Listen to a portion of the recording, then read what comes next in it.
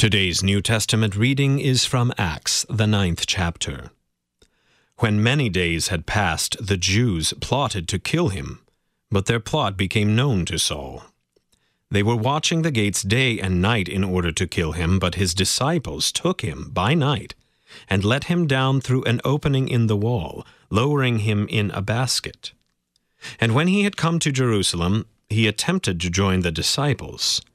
And they were all afraid of him, for they did not believe that he was a disciple.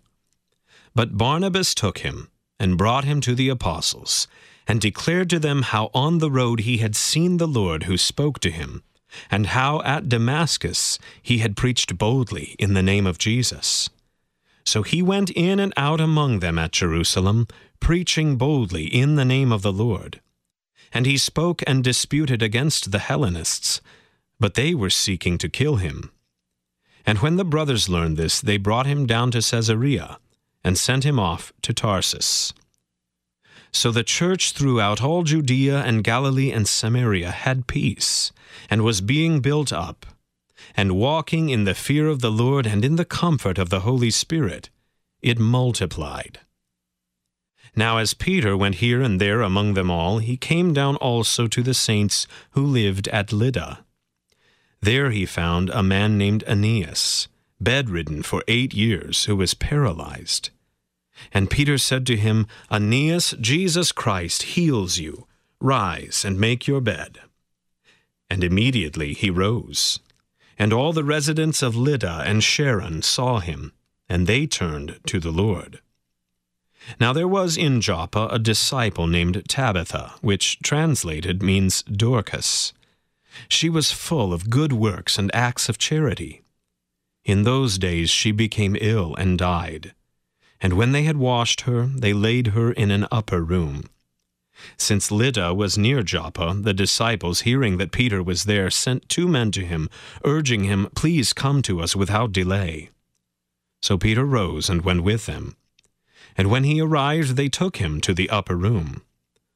All the widows stood beside him weeping and showing tunics and other garments that Dorcas made while she was with them. But Peter put them all outside, knelt down and prayed. And turning to the body, he said, "Tabitha, arise." And she opened her eyes. And when she saw Peter, she sat up. And he gave her his hand and raised her up. Then calling the saints and widows, he presented her alive. And it became known throughout all Joppa, and many believed in the Lord.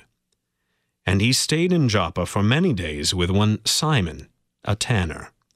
This is the word of the Lord.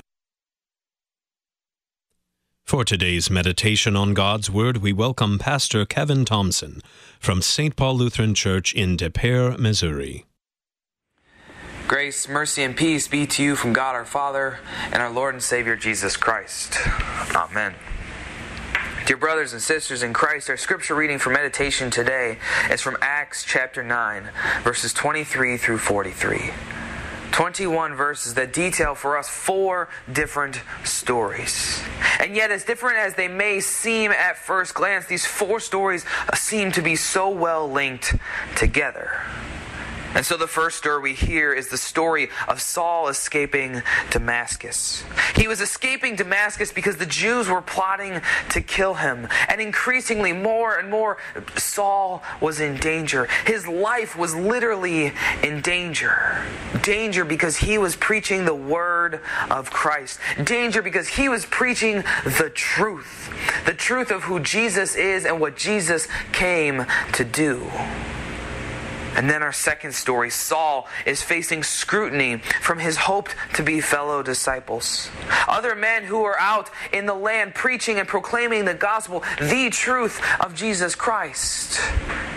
And yet these men didn't want to receive Paul at first. Although he hoped to be in fellowship and be with them and join them, they thought that his whole proclamation could have just been a sham, just another attempt from him, the one who used to hunt down Christians, just another attempt from him to persecute them instead.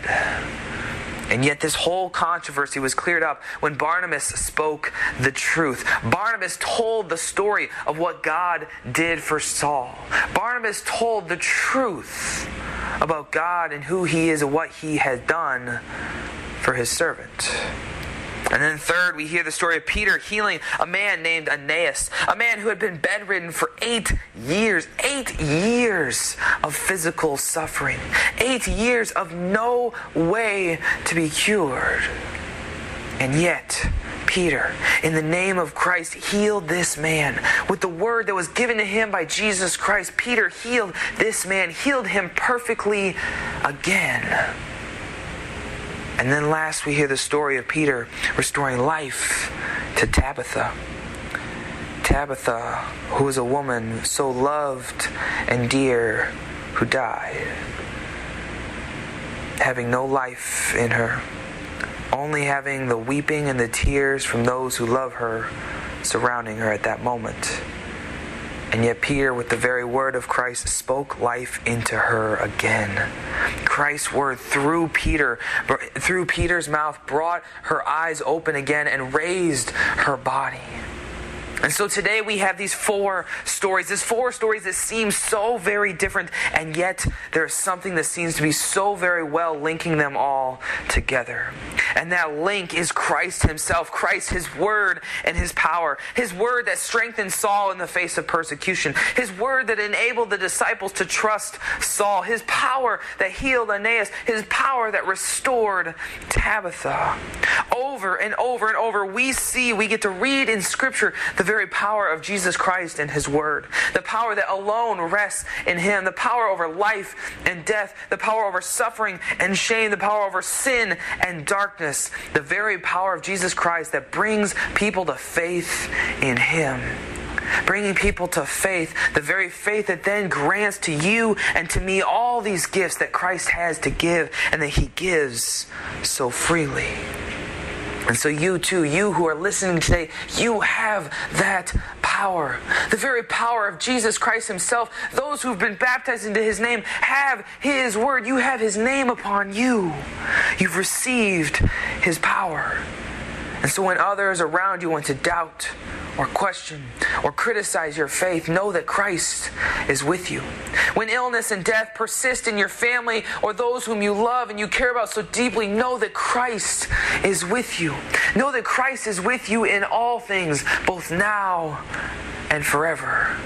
Jesus Christ is with you. Amen. And may the peace of God, which passes all understanding, guard your hearts and minds in Christ Jesus, both now and forever. Amen.